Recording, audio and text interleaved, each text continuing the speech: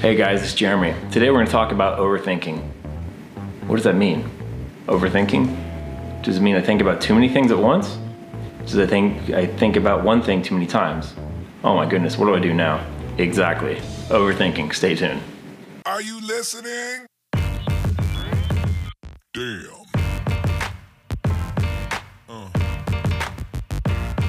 Yeah.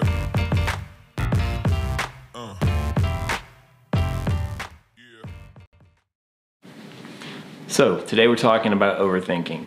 Overthinking is the idea that sometimes as humans we can just think about too much or focus on one thing too many times that it becomes so prevalent that we have no other ability to control or guide our own thoughts, feelings, and concerns.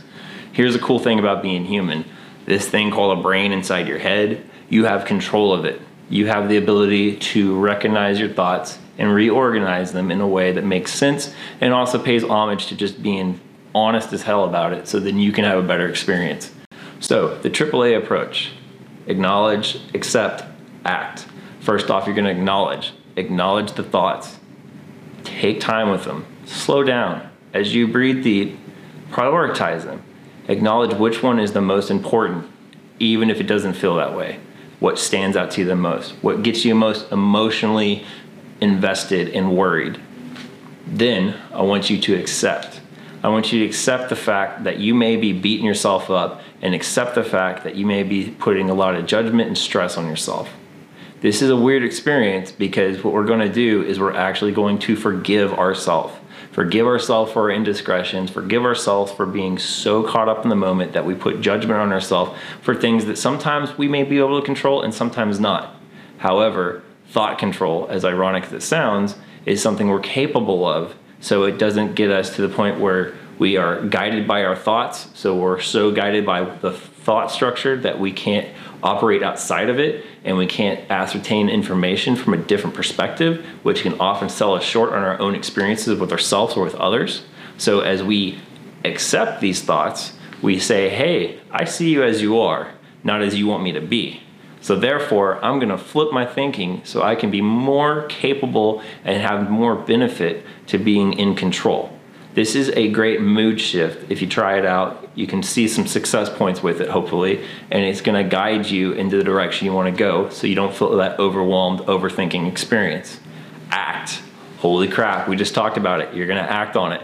You're going to make a difference. Some people for action points will use thought journals. So what you can do is you get a piece of paper, you get an iPad, you get a phone, whatever you like to use, and you just journal your thoughts. It can be super simple. So one journal format is like, hey, I'm having bad thoughts. What are my bad thoughts? Well, I'm thinking about the show I just watched last night that was scary. I'm thinking about what I have to get done for my taxes. I'm thinking about how am I going to get a job? And then we write it. And even if it feels awkward, instead of being stuck in here, we're processing your thoughts in a way that makes you more cognizant. So make you think more about it in a good way, because you're going to process the details. So if I write, I'm worried about getting a job. Okay, I write that down. Well, what can I do to get a job? Great follow-up question. It's almost like a self-interview.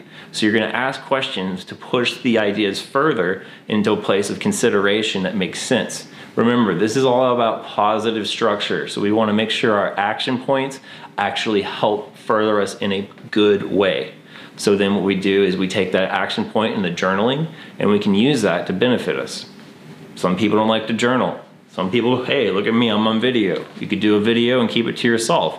If you got friends you want to share it with, cool. If you just want to use it for yourself, that's great.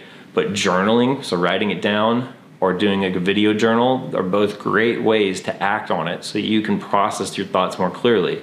When you take those things from inside your head and get outside of that closed loop system, it helps you to see more details and use more description so you can actually focus on making progress towards that thing, that point, that need, as opposed to just talking about it endlessly and reminding yourself what you have to do instead of just doing it.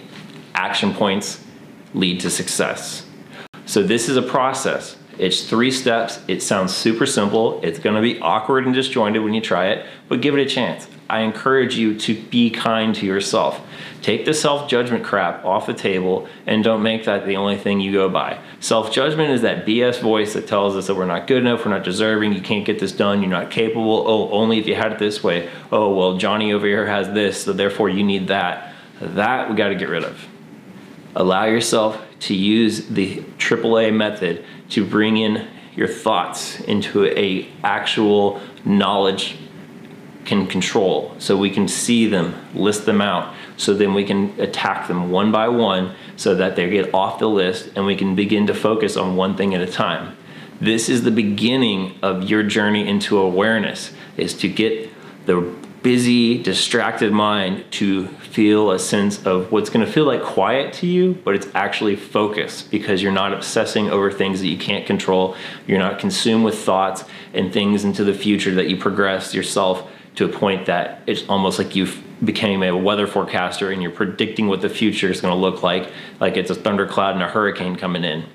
You have the ability to control yourself from an actual use of this process.